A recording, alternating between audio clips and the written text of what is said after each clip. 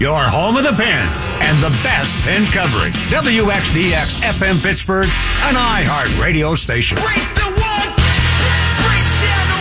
Matt Mertz Plumbing giving you the Mark Madden Show on the 5 o'clock hour. Tim Benz in for Mark. We open up with a very simple question for hockey fans in Pittsburgh tonight. What would you rather be this evening? Black and gold or red, white, and blue? I was surprised at the amount of people who called earlier in the program and said that they'd rather be watching Sens Pens tonight than real NHL players in Olympic men's hockey. Why? You're going to get the Penguins and Senators. You're going to get the Penguins and Kings. You're going to get all 82 games anyway. Why don't you want to watch it from a selfish standpoint as a fan? I just think there's a little bit too much, I don't know, sheep following the sheepdog here. Too many lemmings willing to jump off the NHL cliff. As a fan, I'm upset that there are no Olympic hockey players out there on the rink for the men tonight or throughout the course of the Olympics. Yeah, I mean, I'm into all 82 Penguin games, but they weren't going to come at the sacrifice of Olympic hockey. The mechanics to get the NHL players in the Olympics, yeah, it's difficult. The scheduling, it's difficult. The risk to injury, yeah, it's difficult.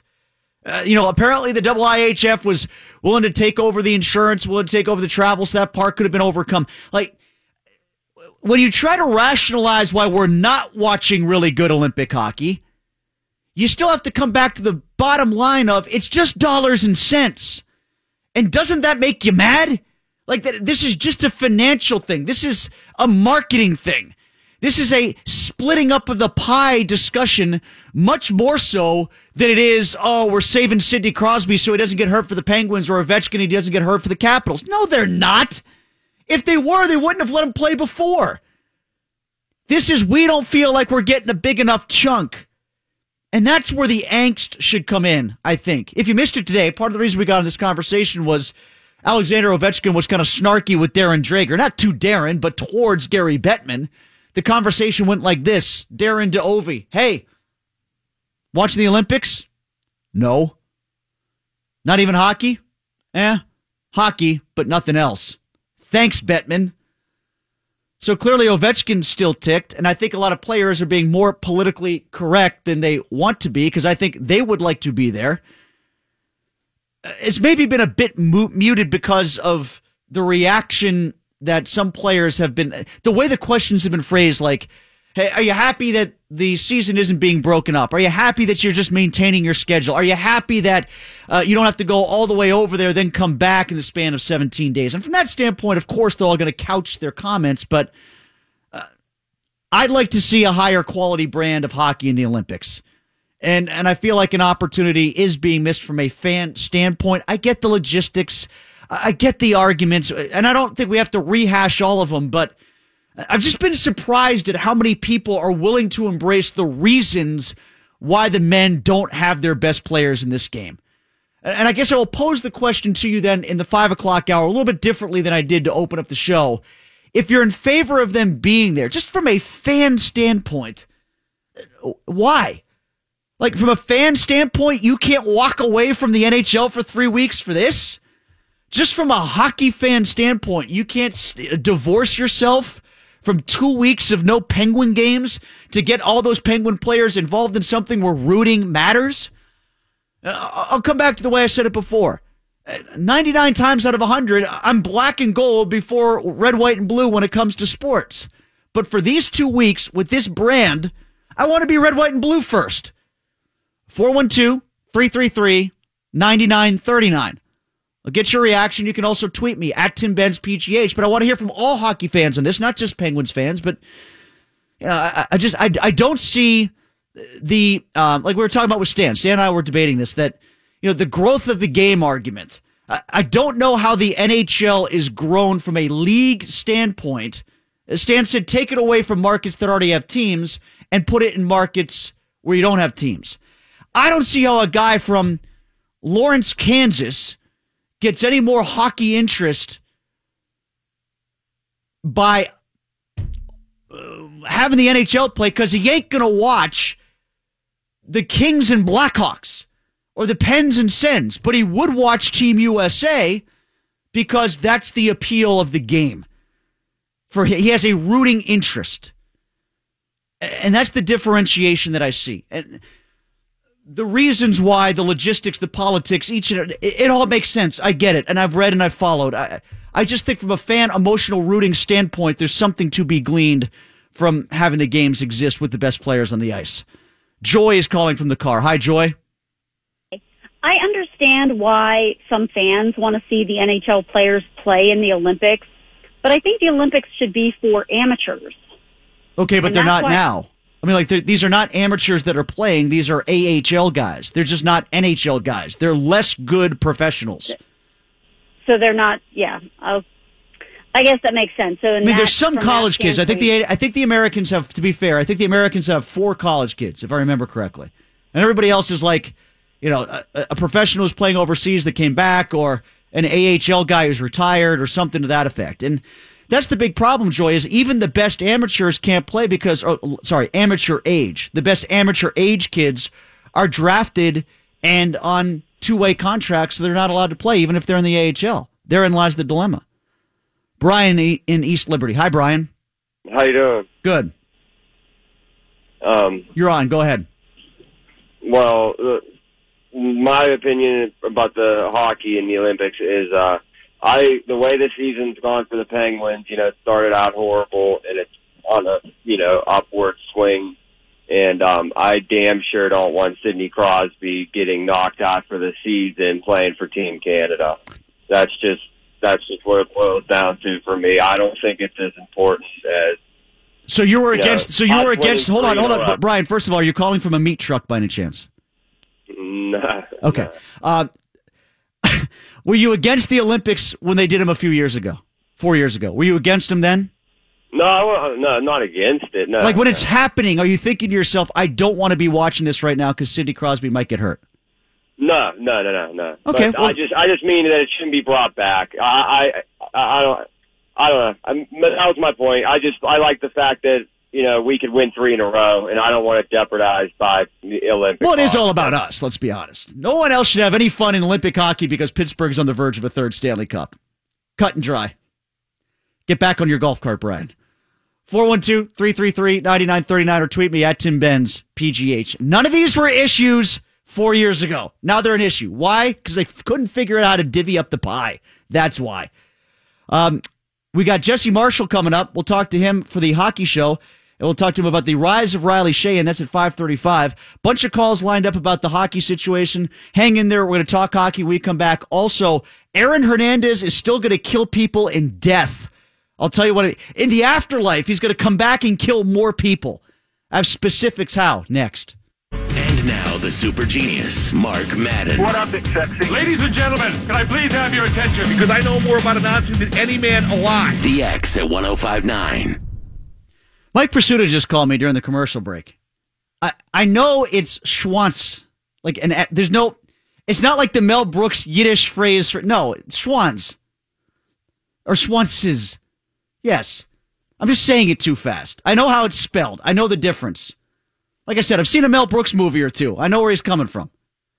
Tim Benz in for Mark Madden is the 5 o'clock hour. Brought to you by Chipina Restaurant and Cigar Bar, the city's best seafood and chop house located in the Strip. I believe they get their meat from Schwanz's. All right. Bob and I were just watching during the commercial break, more Olympic coverage. What's your name again? Michaela what? Michaela Schifrin, the slalom skier. Since I don't have hockey in the Olympics, I'm just watching for the hot babes. She was just doing an exercise where, like you have that little wheel at the gym for your abs. You just do the little wheel on your knees back and forth to give yourself a 6-pack. She was doing that with a 45-pound weight on her back, and she was pushing a bar with plates on either side. Like, even James Harrison thought that was pretty good. Got the Hockey Night show coming up next. Oh, real quick before I go back to the hockey and Olympic calls. Aaron Hernandez, there's a debate going on about the movie rights. Like, there are multiple people. I guess there's a movie script or the movie rights are out there on the street right now for the Aaron Hernandez movie. And there's a battle going on between two producers, one of whom produced Saving Private Ryan. I don't remember what his name was, but it's, I don't know which studio he's with, but whatever studio is. So, like, there's that guy, and then there's another guy. And the other guy, apparently, according to TMZ, the second guy is threatening the first guy for the movie rights. He claims he has the rights already and is saying, if you infringe on these, I'm going to sick the Latin Kings on you. And apparently there's like a small little element of truth to this. Like I don't know if he's got some sort of tie to the Latin Kings or something like that, but they want him to do the movie. So Aaron Hernandez is going to cause death even after his own death. Because apparently the Latin Kings are mad and they want to get involved in this, and they're gonna sick their forces on this first guy who wants to get the Aaron Hernandez rights. Until, of course, that guy pays them off because he's got Saving Private Ryan money, and then they bump off the other guy, which is exactly how it's going to go. Let's go back to the hockey calls. Let's talk to John on line 3 from Ambridge. Go ahead, John. Hey, thanks for taking my call. I was listening to this whole thing with the Olympics hockey. I do remember an issue 4 years ago where there were a lot of callers, a lot of fans, and even a couple radio hosts who definitely brought up the issue of it being too much risk to just have our guys playing for different countries' teams and the NHL and our fans not getting anything in return. I know it was a conversation. I was part of that conversation. Doesn't mean I don't miss the Olympics with quality players in it this year, though. And obviously the NHL back then didn't see it to be as high of a risk to keep them out. I'm not debating that wasn't talked about. I'm just saying that the real reason, let's just acknowledge the real reason why it's not happening. It doesn't have to do with risk of injury to the players. If they cared that much about the risk of injury to the players, they wouldn't have the World Cup and risk Sidney Crosby breaking his leg a week before camp started. It's not about injury. It's about divvying up the pie in a way to make everybody happy. That's what it is. Missy is calling from the car. Hi, Missy. Go ahead. Hi, Tim. How are you? Good. How are you? All right. Just one comment about a previous caller that was so worried about Sid getting hurt. I think Sid and the rest of these players have 10 times more chance of getting hurt in NHL games than they would if they played in the Olympics. But regardless of that... Yeah, but it's not. That's not really an apples-to-apples thing, though, Missy, because you're playing in the NHL to make the playoffs, to qualify for the playoffs. Now, if you want to take the conversation a step further and say, if the playoffs are that big of a deal for the NHL, which they are, and you want to shave 30 regular season games off the schedule, I'd listen to that. But then again, that's about divvying up the pie, right? Yeah. Well, I really miss the NHL players in the Olympics, personally. I love getting to see some of our players like Oli, going to play for Finland and all that different stuff, and getting to actually take someone like Kessel. And this year he would have been with like Austin Matthews. It's like the all-star team of every country. And if you're an actual NHL fan and not just a Penguin fan, then you could get something out of watching every game. And that's what I miss most. Well, Missy, I'll say this. Phil Kessel should be the one-man exception for the NHL players, because you could send him over there and he's never going to get hurt. Dwayne calling from the car. Hi, Dwayne. How you doing? Good. I totally agree with all of your points, and I also agree with all the other points, especially the girl that just called in before. But for me, and personally, it is really about the injury. I'm an NHL fan, but I'm much more of a Penguin fan. And I think the one thing that I remember that sticks in the back of my head is 4 years ago, John Tavares was playing for the Canada team. And the Islanders were having a pretty decent season, and he got injured and was out almost the whole rest of the season, and they didn't make the playoffs.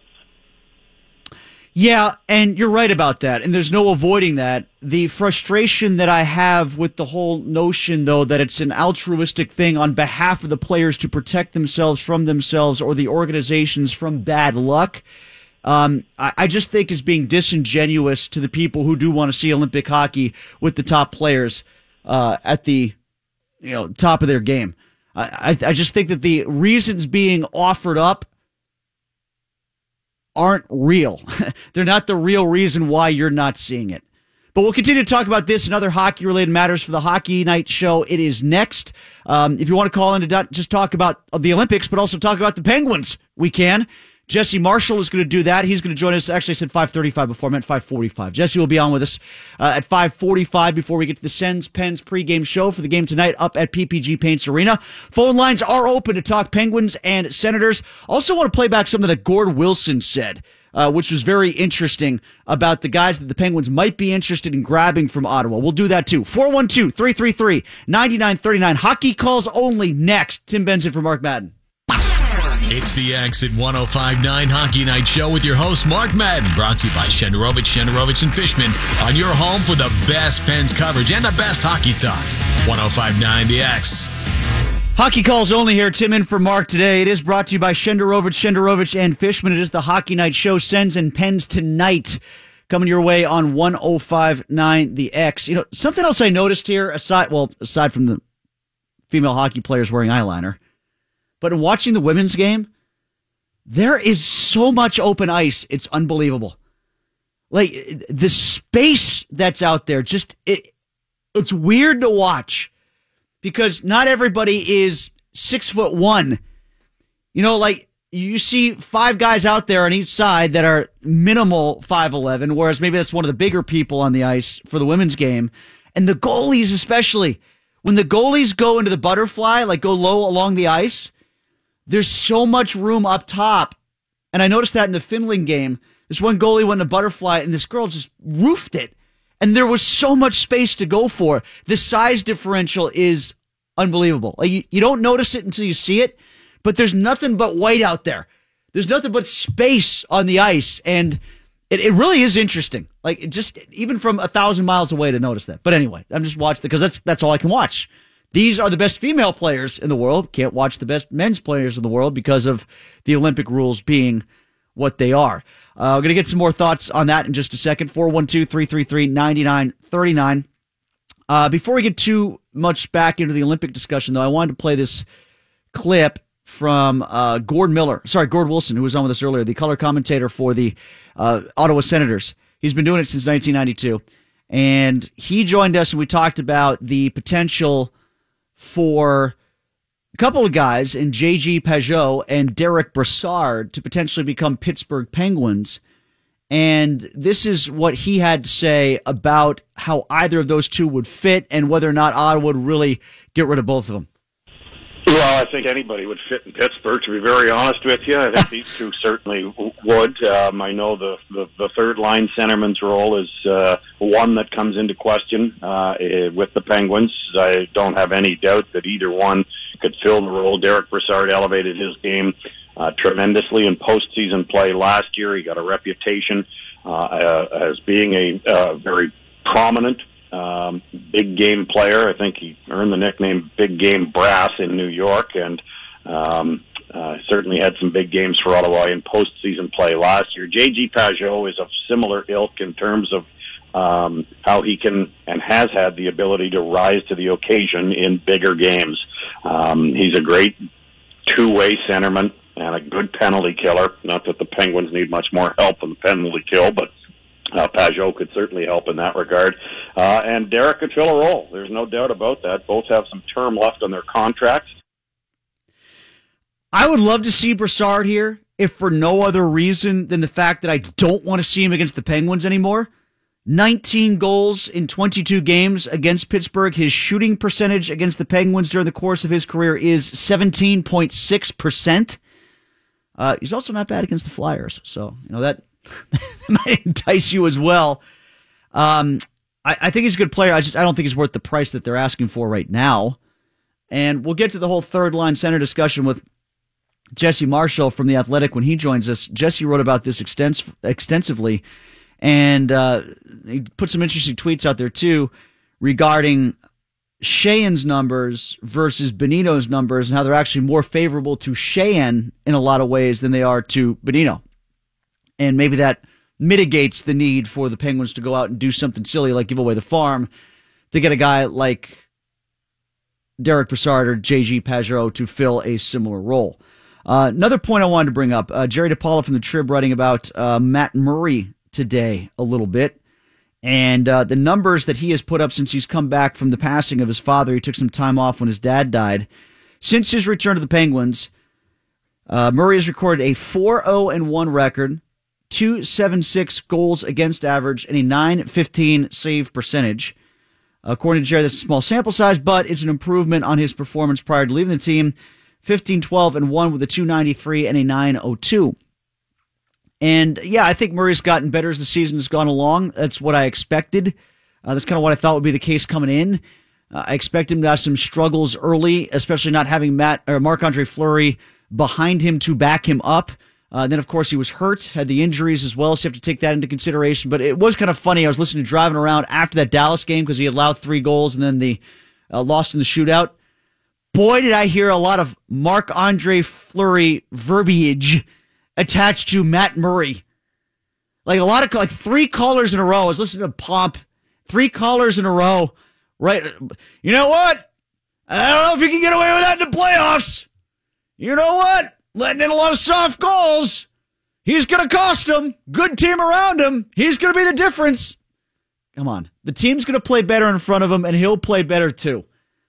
Don't do to Murray what too many of you did to Fleury, which was why it was so weird seeing that kind of reaction when he came back with the Vegas Golden Knights. I know a lot of yins out there were the same people that were saying that crap about Fleury, and then he acted like nothing happened when he came back in another uniform. Jordan calling from the car. Hi, Jordan. Go ahead. You're on 105.9 The X. Thanks, Tim. 2 quick points regarding the Olympic issue. First, the injury risk situation is overblown completely. I mean, the amount of times that a team's playoff chances has actually been dramatically impacted by an injury is minimal at best. That being said, I do agree with the NHL sitting out this Olympics because of the financial reasons. The relationship with the IOC is completely one-sided, benefiting the IOC, with the NHL assuming all the risks. So I just don't see why the NHL... Well, what about the IIHF offsetting some of that with their offer to pick up the insurance and travel costs? Is that what you're talking about?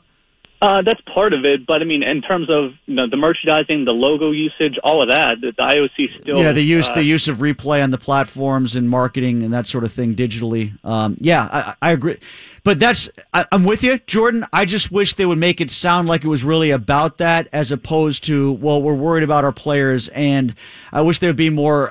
it's sort of like a Pirates thing about why they're making the moves that they're doing. Just don't lie to me. Don't make it sound like we're trying to protect our guys from themselves or trying to protect our organizations. Make it sound, if it's dollars and cents, then tell us. But you can't win a PR game that way, I suppose.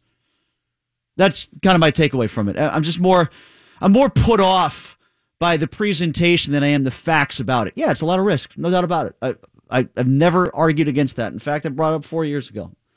All right, we come back. Jesse Marshall. We'll talk to him about Matt Murray. We'll talk to him about Brassard. We'll talk to him about the state of the Penguins moving forward as the playoffs are around the corner. We hope. Talk to Jesse Marshall from The Athletic next here on 105.9 The X.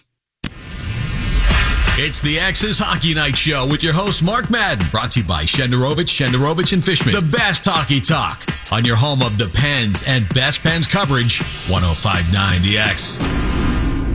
How does this women's game end 5-0? It's 1-0 still. The Americans just had this power play that was unbelievable. I haven't seen Russians under siege like that since Stalingrad. And they managed to... That poor goalie. And she loses 5-0. How does this happen? They're running out of time. Jesse Marshall joins me right now from The Athletic. Tim Benz with you in for Mark Madden. Jesse, good to talk to you again. How you been? Good, Tim. How are you? Fantastic. I saw your tweets yesterday. Interesting comps that you made when it comes to Riley Sheahan this season versus Nick Bonino and his productivity as a Penguin last season. Talk to me a little bit about what you were able to glean from the math that you did that, well, basically illustrates that the difference between Sheahan as a center and Bonino maybe not as vast as we think it is. No, it's not, and it's actually leaning Riley Sheahan's direction, actually. Nick Bonino went through a pretty rough stretch of games in the middle portion of last year where he was going long stretches without a goal. Wasn't particularly good defensively. The Penguins' third line was, in the regular season and in portions of the playoffs, was getting buried in the defensive end, Tim, just hemorrhaging shots and scoring chances against. I mean, you take a look at what Riley Sheahan's done this year, and what got me thinking about it was all the discussion sort of around the Penguins needing, some people say a third-line center, but I actually think Riley Sheahan's done a good job of that. Those comments were echoed by Jim Rutherford yesterday to Josh Yohe from The Athletic, who he feels the same way. But overall, is operating at a better points per game clip right now at even strength than Bonino was. He's limiting shots and scoring chances better than Bonino was. And by the same tune to that, the Penguins have been a much better team puck possession-wise and offensively speaking with the amount of shots they take with Sheehan on the ice as opposed to Bonino. So it's worked out pretty well. And I thinking back, what surprised me, Tim, was I didn't realize how long stretches that Nick Bonino had gone through last year with not scoring. And I think if we judge him, Riley Sheehan, that is, accordingly by the guy that did the job last year, I think he's actually out-producing him. Okay, that's actually a lot of that I agree with, Jesse, and obviously I can't disagree with the numbers. The numbers are the numbers, but as it relates to Bonino of last year versus Bonino of 2016, I don't know if you got that far in your analysis, but I agree with a lot of the criticisms the numbers put out there about Bonino during the first part, especially of last year. I didn't think he was all that good in the first part of last year. The notion of getting another Bonino, quote unquote, I think when Penguin fans talk about that with like the Bizard or the Pajot talk, they're talking about the Bonino that we saw in the playoffs of 16 or the latter stages of 16. Yeah, and that HBK line was lightning in a bottle. It worked when Mike Sullivan put it together, Tim. It worked until it didn't work anymore, and it never worked again. So it was a very bizarre situation in the sense that we saw that grouping, that trio of forwards, go on an absolutely magic run that they were never able to replicate after that, no matter how much the Penguins had tried and putting that line together at various points throughout the year last year. It just never came back together. And the luxury you get out of that is that you've now basically got two second-line centers. I mean, that's how good Nick Bonino was. He's basically a second-line center that could kill you some penalties and play on your second power play unit. So that's a tough ask to replicate for anybody, just because those kinds of combinations that set the world on fire and kind of just seemingly come out of nowhere aren't things that happen every day. So I think that that's more the exception to the rule. But by the same token, if the Penguins can go out and get a Pajot or a Brassard, you now have got two third-line centers, Tim, and that's not a problem. As far as the Penguins are concerned, they just have to get themselves into a position where they can roll four lines the same way they did in the prior two playoff runs. As currently constructed, I don't know that that's the case, especially when it comes to that fourth line. So what do you think is the most logical route to go then, Jesse, when it comes to them approaching the trade deadline? Should it be trying to find another center, call him a third or fourth liner, whatever, to try to round out the depth of that position and maybe cost a little bit more in commodities going the other way? Or do you kind of trade a little bit less to get a wing? Do you hold pat? I mean, what's the most likely outcome then if they like Sheehan as much as the numbers suggest that they should? Well, I think that the most likely outcome is a player like a Mark Letestu coming in. I would say maybe even a JP Pajot coming in. Somebody that can bolster that fourth-line center position and give you a little bit of juice down there. Now, at the end of the day, I like what the Penguins have defensively. I don't think that they can sacrifice anything there. If they trade a guy like Ian Colton, you now are looking at Matt Hunwick and Chad Ruhwedel as your depth, right? And Hunwick's going to slot in on that third pairing, and then Ruhwedel's the lone guy on the backside to account for that. And you know people are going to get hurt. So I think whatever Jim Rutherford does, I don't think he can sacrifice depth anywhere right now. You look at the forward injuries the Penguins are currently dealing with, the amount of guys they've had to call up recently. I don't know that this team is deep enough to sacrifice NHL parts right now. So I think what you're looking at is a deal that's going to send maybe one or two middling picks out, maybe even a prospect, to bring back a guy like a Letestu or a Pajot, somebody of that ilk that can just anchor that fourth line. And I think that that's ultimately going to be where they stand pat at. I want to go back to the way you phrased something before, and that was about the HBK line of 2016, about how it worked until it didn't, and then it didn't work again. So if they could best replicate that, though, wouldn't they want to spread out the scoring, or do you think the best route to go is have Kessel and Malkin together and then just figure out the rest with a third line of some sort? I think the best route to go is to try to separate Malkin and Kessel. I really, and it's sample size being the caveat here, Tim, but what we saw out of Hornquist, Malkin, and Hagelin was unbelievable in their time together. That line was almost unstoppable some nights. And I know, again, we're looking at, less than 10 full games as a sample size here. But if we compare Hagelin, Malkin, and Hornquist to last year's hottest line, which was Sherry, Gensel, and Crosby, they were even more dominant than that, which I didn't even think was possible. So I think you're going to get more of that especially when Hornquist is healthy. I think Mike Sullivan's goal is to put Phil Kessel on a line by himself. Jim Rutherford made an interesting comment yesterday to The Athletic when he indicated that he felt Phil Kessel's best performances were going to come and have come when he was on a line by himself. And it makes him take the initiative to take the shot, makes him take the initiative to create the offense, and that's what they're looking for. So the question becomes, that person that plays with him is either going to be Riley Sheahan, who got a vote of confidence from Jim Rutherford on that front yesterday, or you try to tinker, and if you bring in a guy, again, like a Letestu or somebody like that can fill a third or fourth line center role, you see if you can recreate some Kessel magic there, potentially try a couple pairings out before the playoffs and see if something gets hot. If they're in a position, Tim, where they can find something that works there and they can replicate that, you now put the opposing coaches in a situation where they have to choose between loading up on Crosby, Malkin, or a rejuvenated Kessel line, and I don't know that there's any right answer to that. Yeah, 60 seconds here, Jesse, just to follow up. It is kind of like the Phil paradox, isn't it, in the sense that you put Kessel with Malkin, then maybe you lose a little bit from Malkin because he's trying to feed Phil. If you take Phil and put him with a lesser center, then maybe not getting the whole Phil Kessel that you should. But I just think if you have somebody who's quasi-offensively talented in that center role, it might be the closest way to replicate what you had in 2016. And I'll tell you what, Tim, if you look at the goals that Riley Sheahan is scoring, you don't remember, this is a guy that went 81 games, let a goal last year, finally scored in the final game of the regular season, and then started this year off the same way he started off last year.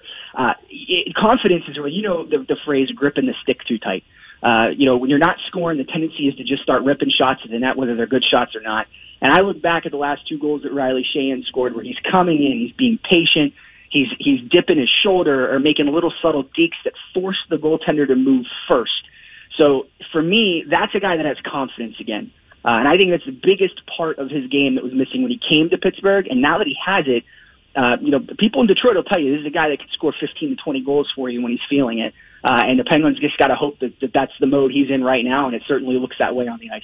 Jesse, thanks. Perfect. Appreciate the time. Glad you could join us. We'll talk again soon, I hope. All right, thanks, Tim. All right, that is Jesse Marshall from The Athletic. We're going to hear from Josh Yohe of The Athletic later on in the week, Phil Bourque and Dejan Kovacevic, too, as we have tons of hockey talk to go between now and when Mark comes back on Friday. I will be at Buford's before the LA Kings game on Thursday.